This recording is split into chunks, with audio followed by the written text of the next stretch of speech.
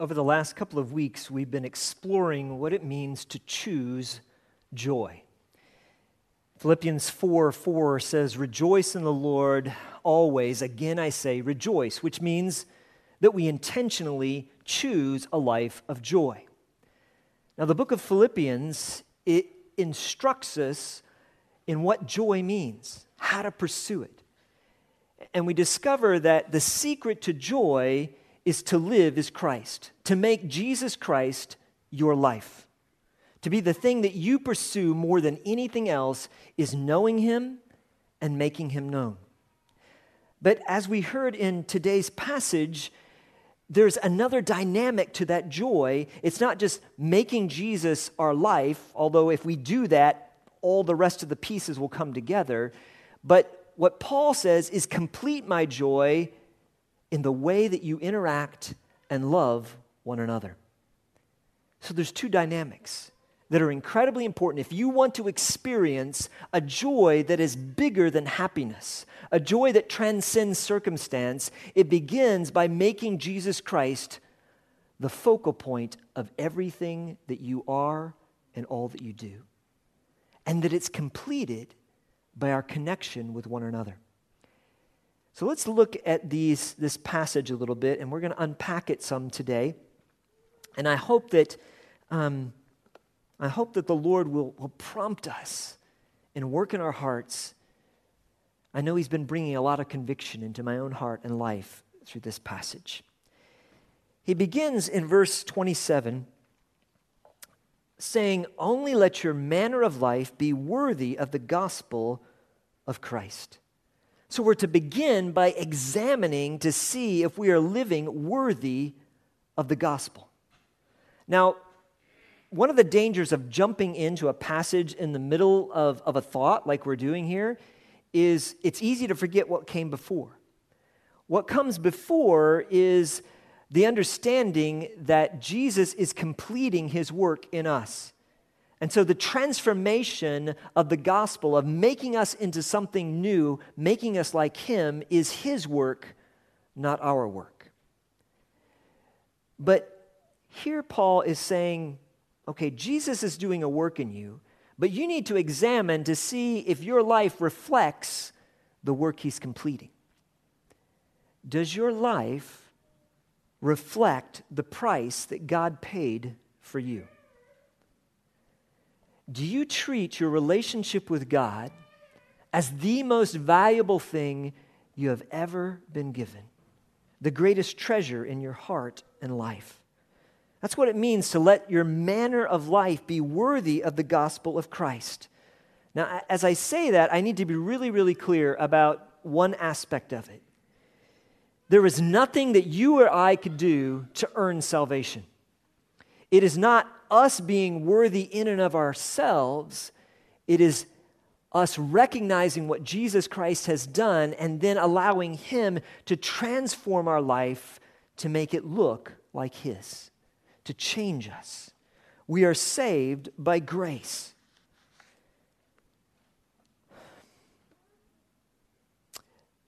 But oftentimes in our human nature, we tend to look at our performance and we try to measure our life based upon our performance apart from God. We try, in a sense, to earn out of our own goodness the approval of God. And the clear message of the Scripture is that is not possible. It is His work and not ours. Deep down, most people believe that if we're good enough, God will be pleased with us. They hope that God will grade on a scale because there must be people out there who are worse than me, and in fact, several come to mind. Right? That's how we function. All of us. It's built into us, but it is a false premise. God's measurement is complete, absolute purity and righteousness. He is not looking for someone who is less bad. Okay? It's not very good English, but it's good theology. He is looking for someone who is totally, perfectly good. That's how God designed humanity in the beginning before we rebelled. And it was the requirement of that purity that allowed Adam and Eve and allows us into his presence. So we can't earn it on our own. Someone else had to do it for us. That's why the Bible is very clear that all have sinned and fall short of the glory of God. None of us is righteous. No one understands or seeks for God. We've turned aside and become worthless. No one does good, not even one, apart from Jesus Christ. We are saved by grace, by what Jesus has done for us. But here's one of the things that's amazing. Grace means a free gift. But there's a great paradox in grace.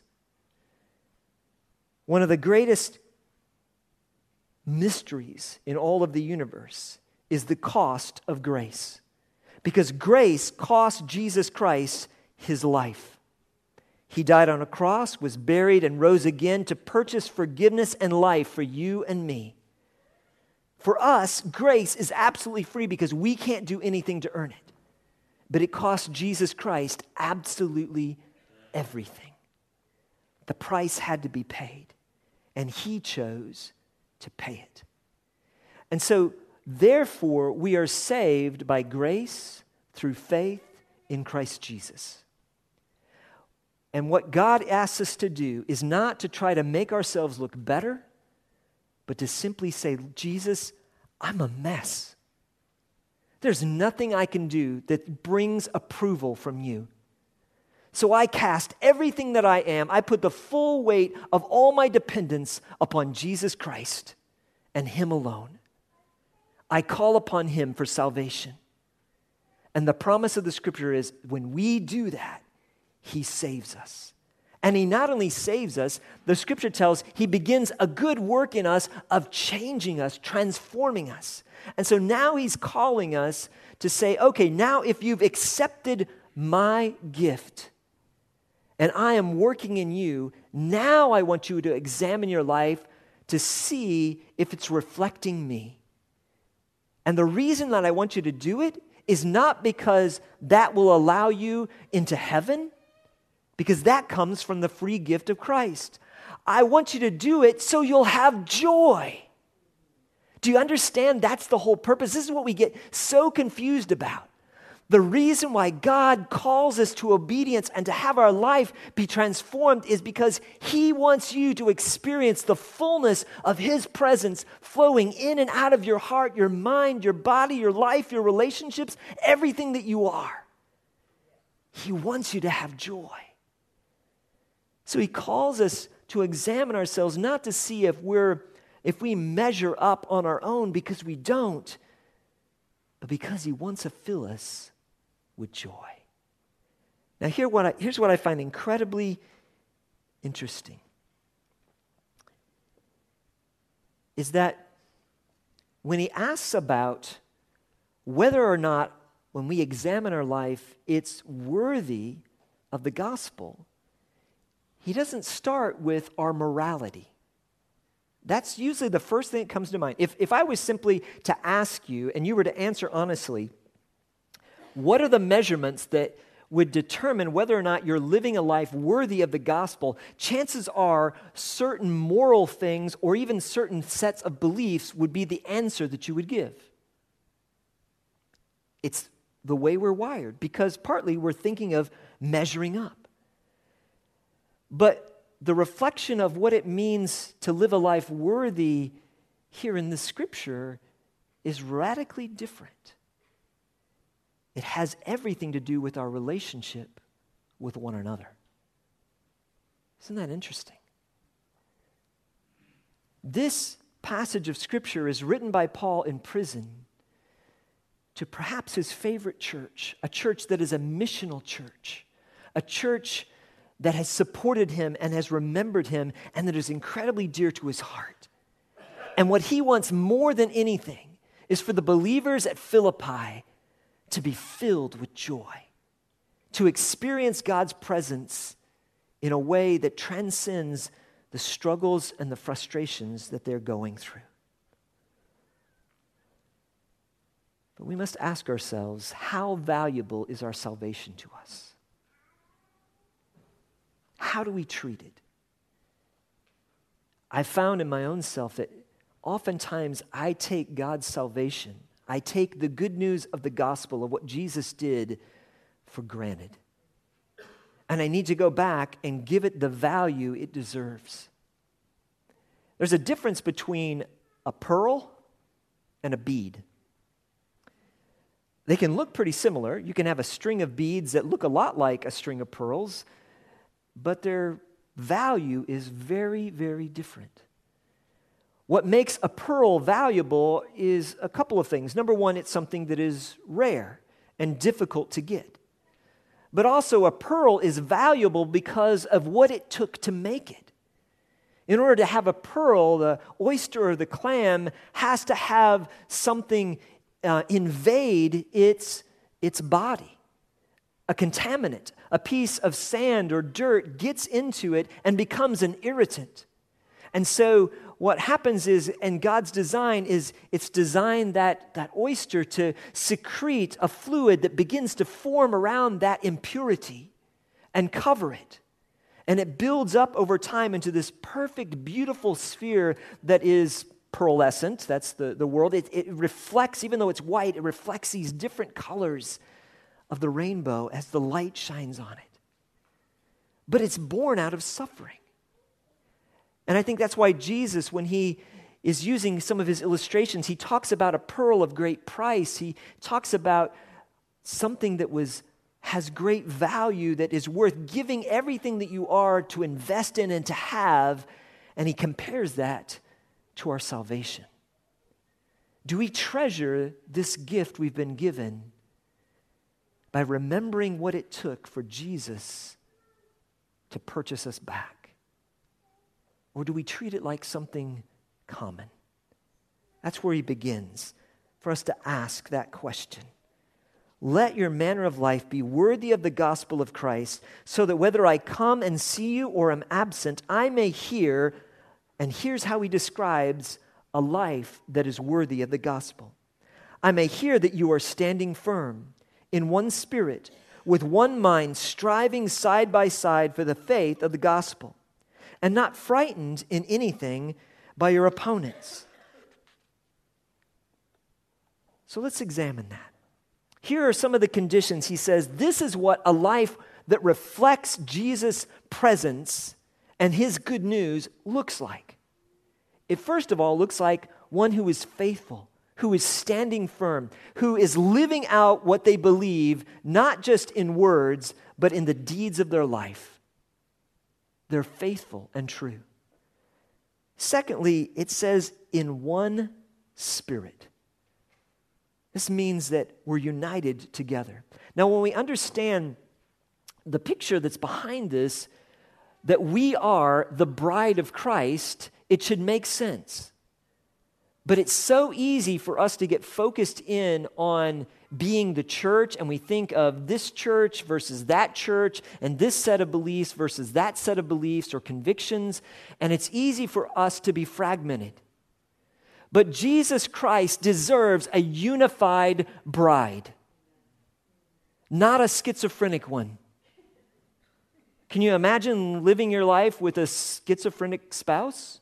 You kind of like with multiple personalities? You know, which one am I going to get today?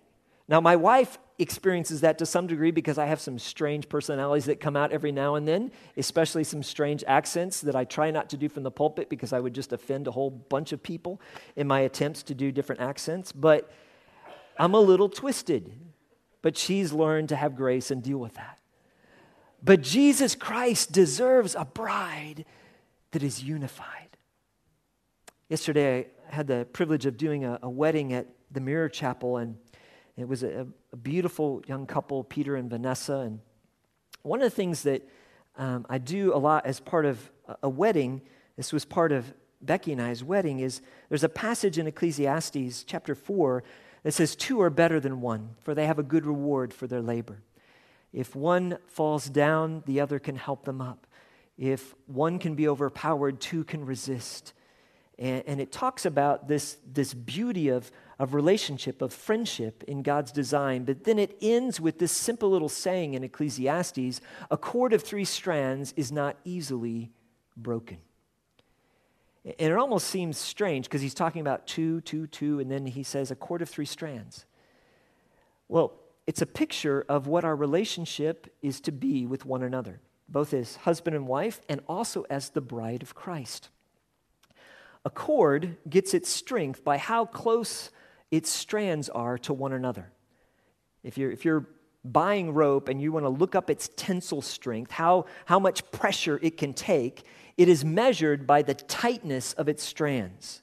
Therefore, the looser the strands, if I was to untwist this, the cord becomes weaker. But the more it is drawn together, the more strength it has. And what we have is a picture of this, is that God himself is the center strand, and we are to be intertwined around him so closely that we cannot be pulled apart. Now, it doesn't mean that I have to agree with absolutely everything that another believer says or what their understandings are, but it means that I'm growing closer to Christ and they're growing closer to Christ, and the result is we become closer to one another. We become stronger. That's what he's talking about here in this passage.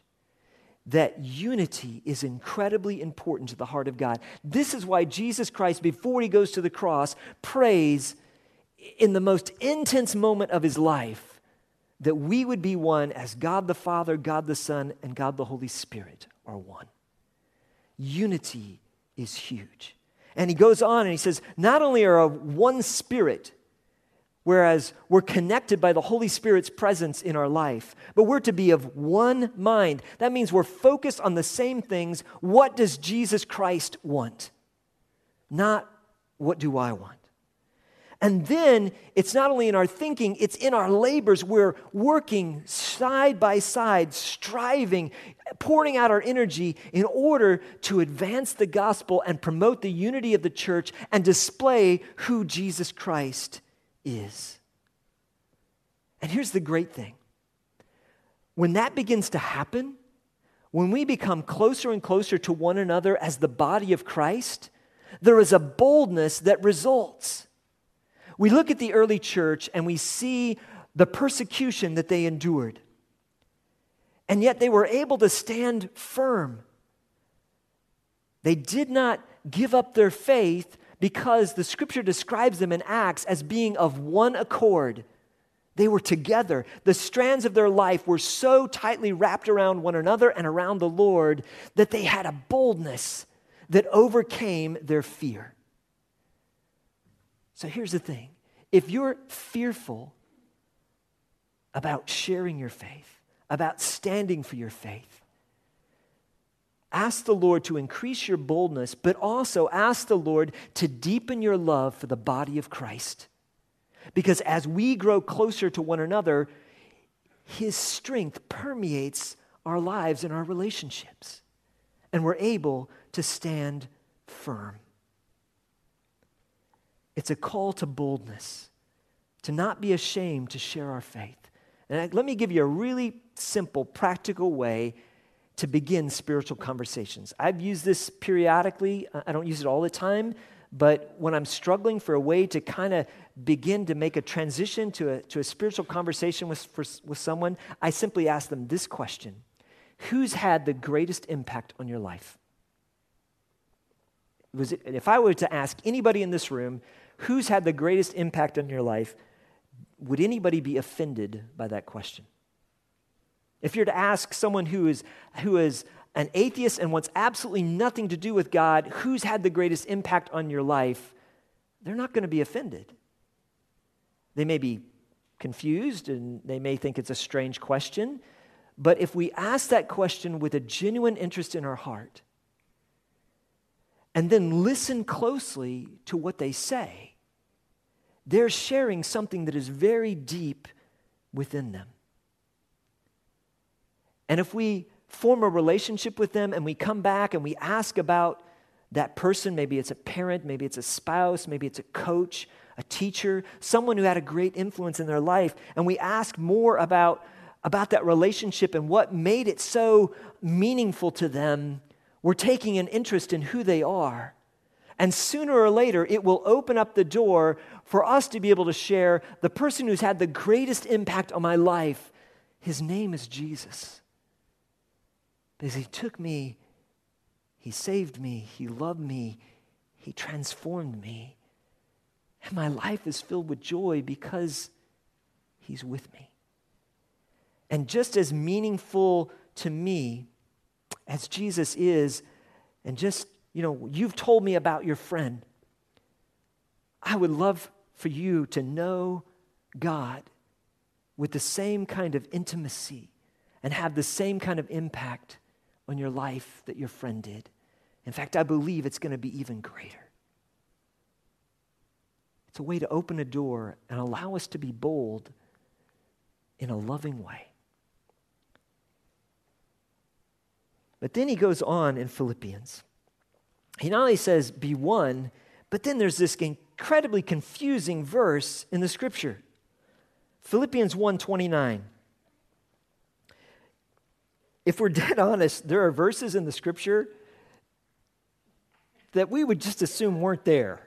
Okay? If I could just skip over this one, I would be more comfortable. But here's what he says. For it has been granted to you. That means this is a gift. It has been granted to you for the sake of Christ that you should not only believe in him, but also suffer for his sake. There is a joy that comes in entering into the sufferings of Jesus Christ that is deeper and sweeter than what makes any sense with our minds. Because it is there that we know him more deeply. I have found personally it has been in the seasons of grief, of brokenness, that I have become closer and closer to Jesus Christ. It is a gift. It's not one that we want or that we seek after because none of us like to suffer. But in reality, it can complete our joy. And that's what he's telling us here. I read this week from Oswald Chambers, and I thought it was so appropriate. It says, we tend to think that if Jesus Christ compels us to do something and we are obedient to him, he will lead us to great success. We should never have thought that our dreams of success are God's purpose for us. In fact, his purpose may be exactly the opposite. What he desires from me is that I see him walking on the sea with no shore, no success, no goal in sight, but simply having the absolute certainty that everything is all right because I see him. It is in the process, not the outcome, that is glorifying to God. Therefore, God will allow us to go through seasons of difficulty and suffering, not to punish us, but to purify us and to actually increase our capacity of joy, to be able to relate to him and know him more intimately. Now, remember, Paul is writing this in chains. And in a short period of time, he's going to be executed. So he's not writing this as this is just a theory. It is something that he is living. And he's already been through circumstance after circumstance where he's been shipwrecked and beaten, stoned. And he says, suffering is a gift. When we understand that it is designed to draw us closer to God and deeper into our relationship. When we see Jesus in the middle of the waves, in the storms of our life, our trust is placed in him alone and not in ourselves or in our success or in our performance, but rather in his purpose. From a human standpoint, Paul was a failure. He's in prison, nearly forgotten by man, but he looked more and more like Jesus Christ through his suffering. As he matured in his faith, he reflected Jesus more and more. Jesus was lifted up. But we live in a world where success is worshiped, even in the church. We think that bigger is better, but God desires us to choose joy even in the middle of suffering, for that brings him honor and allows us to be used mightily for his fame and not for our own. Because you see, the suffering is for his sake. It's not punishment. It is a suffering that brings him honor. Because perhaps the greatest danger for us as Christians is to become too comfortable. When I become comfortable, I become self-sufficient. I begin to rest in what I think I have earned or I deserve, rather than keep my reliance fully upon Jesus Christ. But in this aspect of it, there is also a call for us, again, to draw those strands together and to stand with those who are suffering. We are so privileged where we live, and for many of us, where we come from, although that's not true for all of us. We have great freedom in our worship, great freedom to proclaim the name of Christ, whereas other believers in different parts and regions of the world are suffering greatly for their faith. How would God call us to stand with those who are suffering, to become partners with them, to wrap our lives around theirs? I want to ask you to pray about that. Pray that the Lord would show us what he would call us as ICP to do in standing with those who are suffering.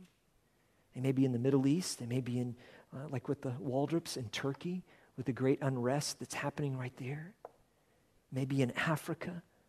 There are more people, more churches that are destroyed every day in Africa than anywhere else on the planet right now.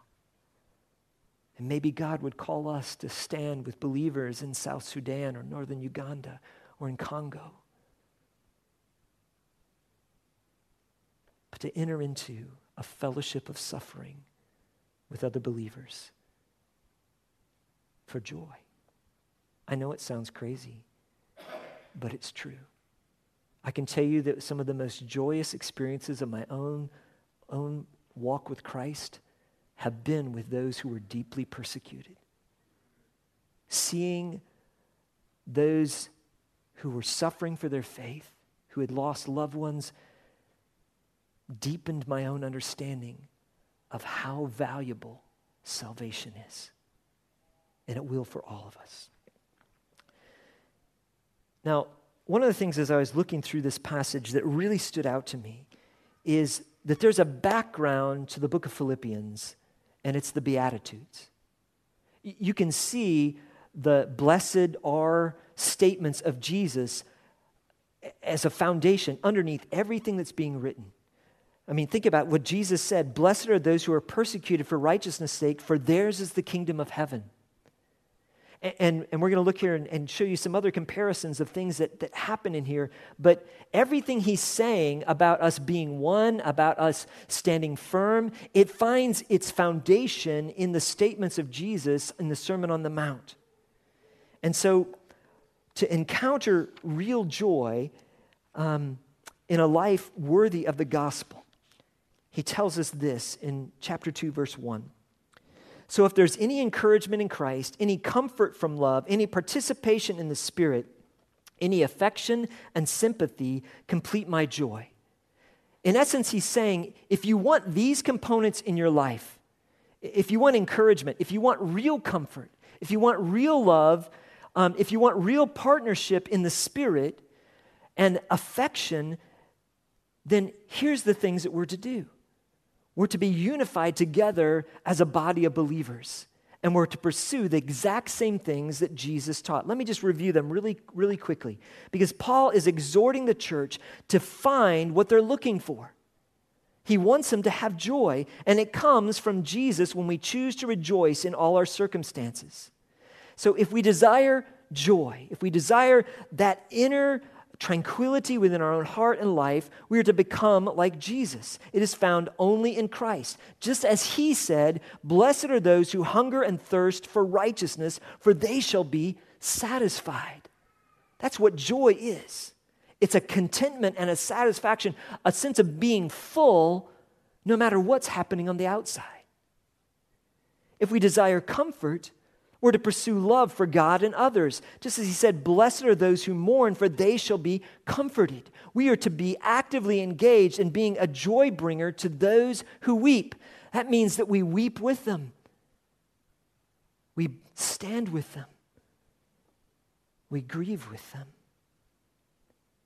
And we ask the Lord to allow us to be his presence in their life, in their time of sorrow. If we desire the Spirit's power and presence, we are to obey the Spirit promptly. There's a peaceful joy that comes from obedience. That's why God asks us to obey him. He's not trying to force us into conforming. He commands us to obey because it is what is best for us and is what is most fulfilling. He seeks our highest good. That's why Matthew 5, verse 8, Jesus said, "Blessed are the pure in heart, for they shall see God." See, if we understand that our obedience, our becoming pure, our taking the areas of our life where we're out of alignment with God's word and we turn from it and we say, "Lord, I want to be pure." The promise is we see him for who he really is. And there's no greater joy in life than having God's presence, being able to see who he is and what he's like and experience in our own life. He says, if you desire affection, practice compassion. Just like it says in Matthew 5:7, "Blessed are the merciful, for they shall receive mercy." If we desire to be like Christ, we are to enter into his mission. We're to be partners in the gospel, in the good news. Or as Jesus put it, "Blessed are the peacemakers, for they shall be called," what? "The sons of God." That's our inheritance, is that we become like Jesus Christ, joint heirs with him as we engage together in his mission. And we feel the pleasure of God flowing in and through our life. It's an incredible blessing. So he calls us to engage in a life that is worthy of the gospel. Complete my joy by being of the same mind, having the same love, being in full accord and of one mind. Do nothing of rivalry or conceit, but in humility count others as more significant than yourself. Let each of you look not only to his own interests, but also to the interests of others. God calls us to promote one another, to champion one another. Church, that's what God uses to make his bride complete. When you and I choose to look around at one another and not see the faults and the failings, because we all have plenty of them, but instead to see what is God doing in their heart and life. Where is a reflection of Christ that I see in their life that, Lord, I can speak a word of encouragement, that I can build up, that I can encourage them to take a step of boldness and to do something that maybe there's a desire inside, but they've been timid about trying or attempting. Become champions of promoting one another. Believe in each other, not because any of us deserve it, but because Christ does. And he has called us to be one in him, to prefer and consider others as more significant than ourselves. Do you realize how liberating that is? Because here's what happens. Oftentimes we go through life wondering, what do other people think about me? Whether or not I'm going to measure up to their expectations. And that is a deceit of the enemy. Because you'll never measure up. None of us will ever be good enough. Or if we're good enough, it'll only be for a season and then we'll make a mistake. Or guess what? Somebody who's more impressive will come along and we begin to diminish in the eyes of others. It is not how we are meant to live. Our identity, our security is in who Jesus Christ says we are. And this is what he says about each and every one of you who have placed your trust in him. You are a saint. In fact, you need to say that. I am a saint. Say it like you mean it. I am a saint. Not because we deserve it, but because of what Jesus Christ has done. And because that's who I am, that's now how I want to live. I want to make the reality of who he made me be become the conduct of my life. That's what Paul's calling us to. And why does he do it? So you have joy. No matter what you're going through. He wants to have joy. To live worthy. We have the same mind. We have one love. A love for God that motivates all we do, that is expressed in a love for one another.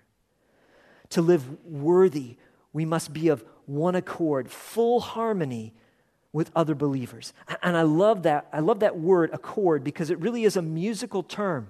Just like you heard in worship earlier, there were harmonies that were being sung. It wasn't all exactly the same, but because they were focused in on the same key, they were in sync. And it made it more beautiful. That's what the church is to be. That's what our lives are to be. That's why the body is so important.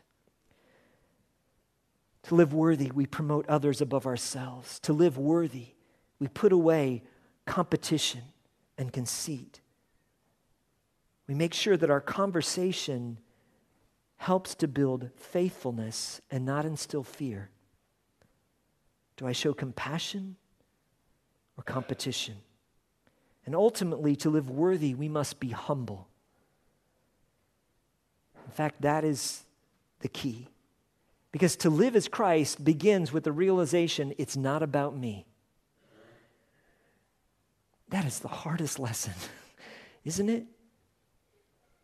We have to continually remind, at least I have to continually remind myself, it's not about me at all. Humility looks to see and understand it is about Jesus Christ and the work that he is doing. Because humility opens up our heart to receive God's grace. And then grace is given to us to enable us to obey God and to live above our sinful nature. Humility trusts in God and sets us free from sin and from fear. Because true humility is total dependence on God and zero dependence on ourselves. There's a great contrast between pride and humility. Let me give you some of these. These come from a great book by Nancy DeMoss on brokenness. It says this: proud people focus on the failures of others and can readily point out their faults. Humble people are more conscious of their own spiritual need than the faults of others.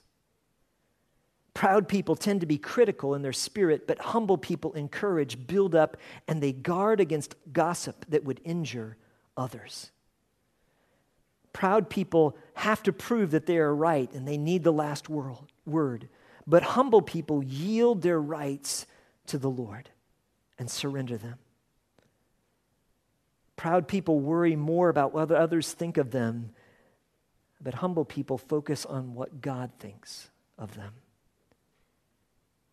Proud people expect others to come and ask for forgiveness when there is a misunderstanding or a breach in a relationship, but humble people take the initiative and they own their fault so that they can be reconciled no matter how great the offense. Proud people desire to be known as a success. Humble people are motivated to be faithful and to promote the success of others. Proud people are sorry they got caught. Humble people are truly repentant over their sin. And the evidence that repentance is real is that they forsake it, they turn away from it, and they seek reconciliation. If I read through the whole list, I have to confess, I find myself far more often in the proud column than in the humble column. But God's not done with me yet. And He's not done with you either. He will complete His work in us. Now the passage goes on, and we're going to look at this, the description that we have next week. It goes on to describe what Jesus Christ did for us, the God of the universe who humbled Himself, who stepped out of the glories of heaven that He totally deserved and humbled Himself to enter into our brokenness, to be, as we sang earlier, our remedy. Now, why is Paul writing this? What is the motivation where he's making such an emphasis on us being humble and being drawn closer together in our love for one another as a church? Well, we discover in Philippians chapter 4, verse 1, that there's a problem at the church of Philippi. Now, in the letters that we have to the churches, virtually all of them have struggles. There's areas of disobedience. There's areas where their belief is out of alignment with God's word. But here in Philippi, it comes down to a spat between two women. Philippians 4. Therefore, my brothers, whom I love and long for, my joy and crown, stand firm thus in the Lord, my beloved. I entreat Euodia and I entreat Syntyche to agree in the Lord. Yes, I ask you also, true companion, help these women who have labored side by side with me in the gospel together with Clement and the rest of my fellow workers whose names are in the book of life. And I love how Paul handles this. He doesn't tell us what the problem was. He builds them up. He says, I believe in Euodia and I believe in Syntyche. They are my partners in the gospel. But for some reason, there's a division between them. And here's what I'm asking. Because we are the bride of Christ, and because I want your joy to be full, I want you to agree. I want you to lay down yourself for the other out of love for Christ.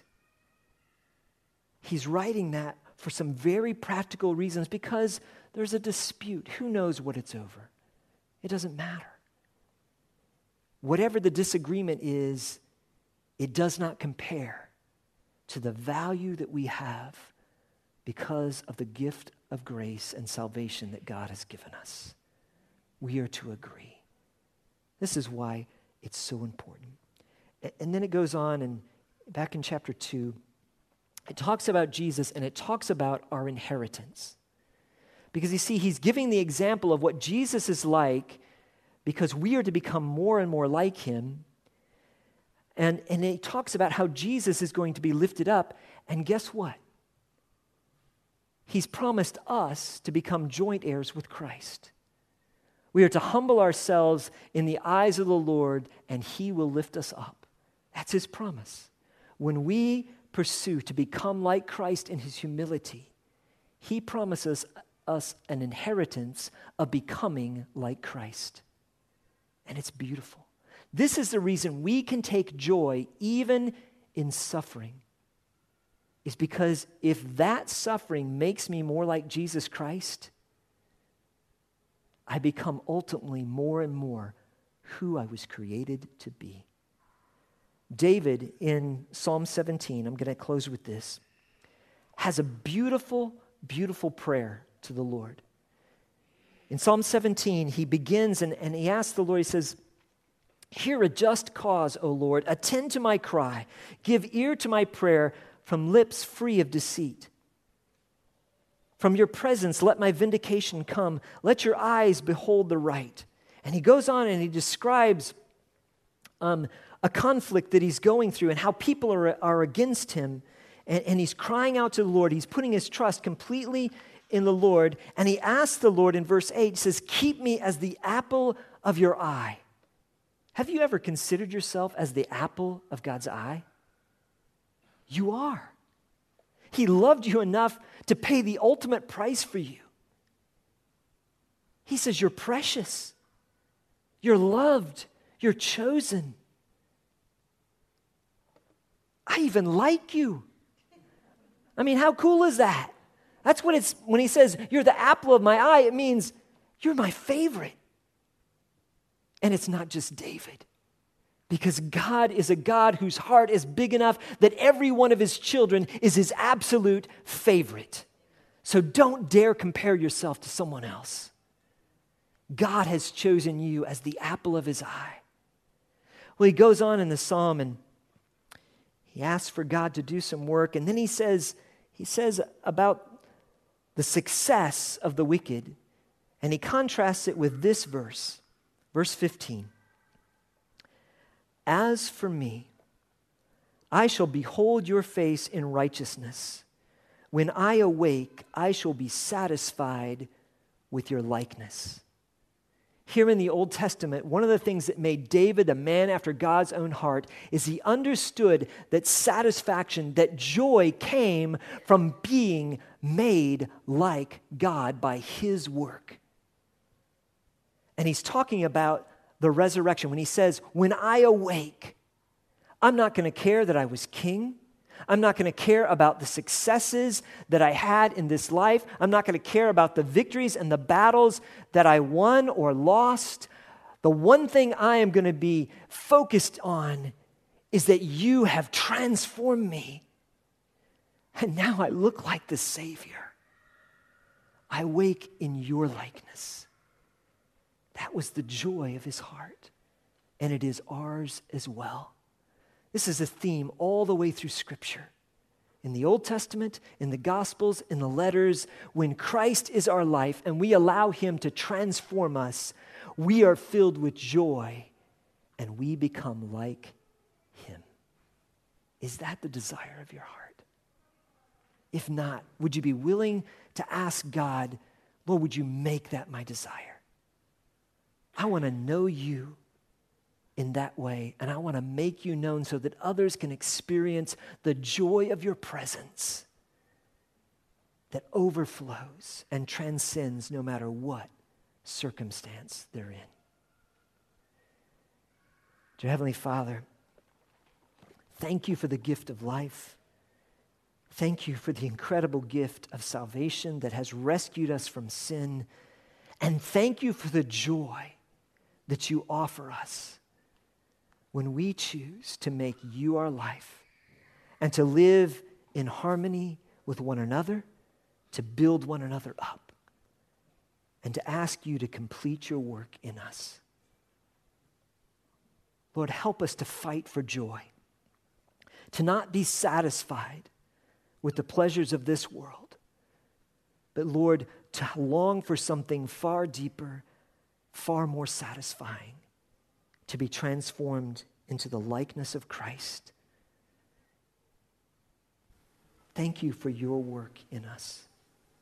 And Lord, I pray for each person here. There are some in this room that do not yet know you as Savior. Lord, would you call them to yourself this day?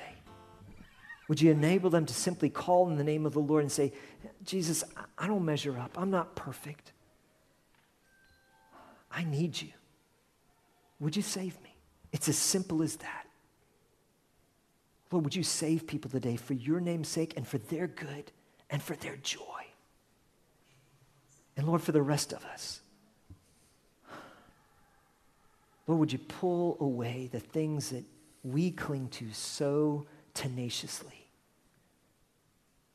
and give us a desire to be more like you, a desire to make you our life. We choose this day to rejoice. We choose to praise and exalt you because you are a great and mighty God. We give ourselves to you this day. Have your way in us, Lord Jesus, we pray. Amen.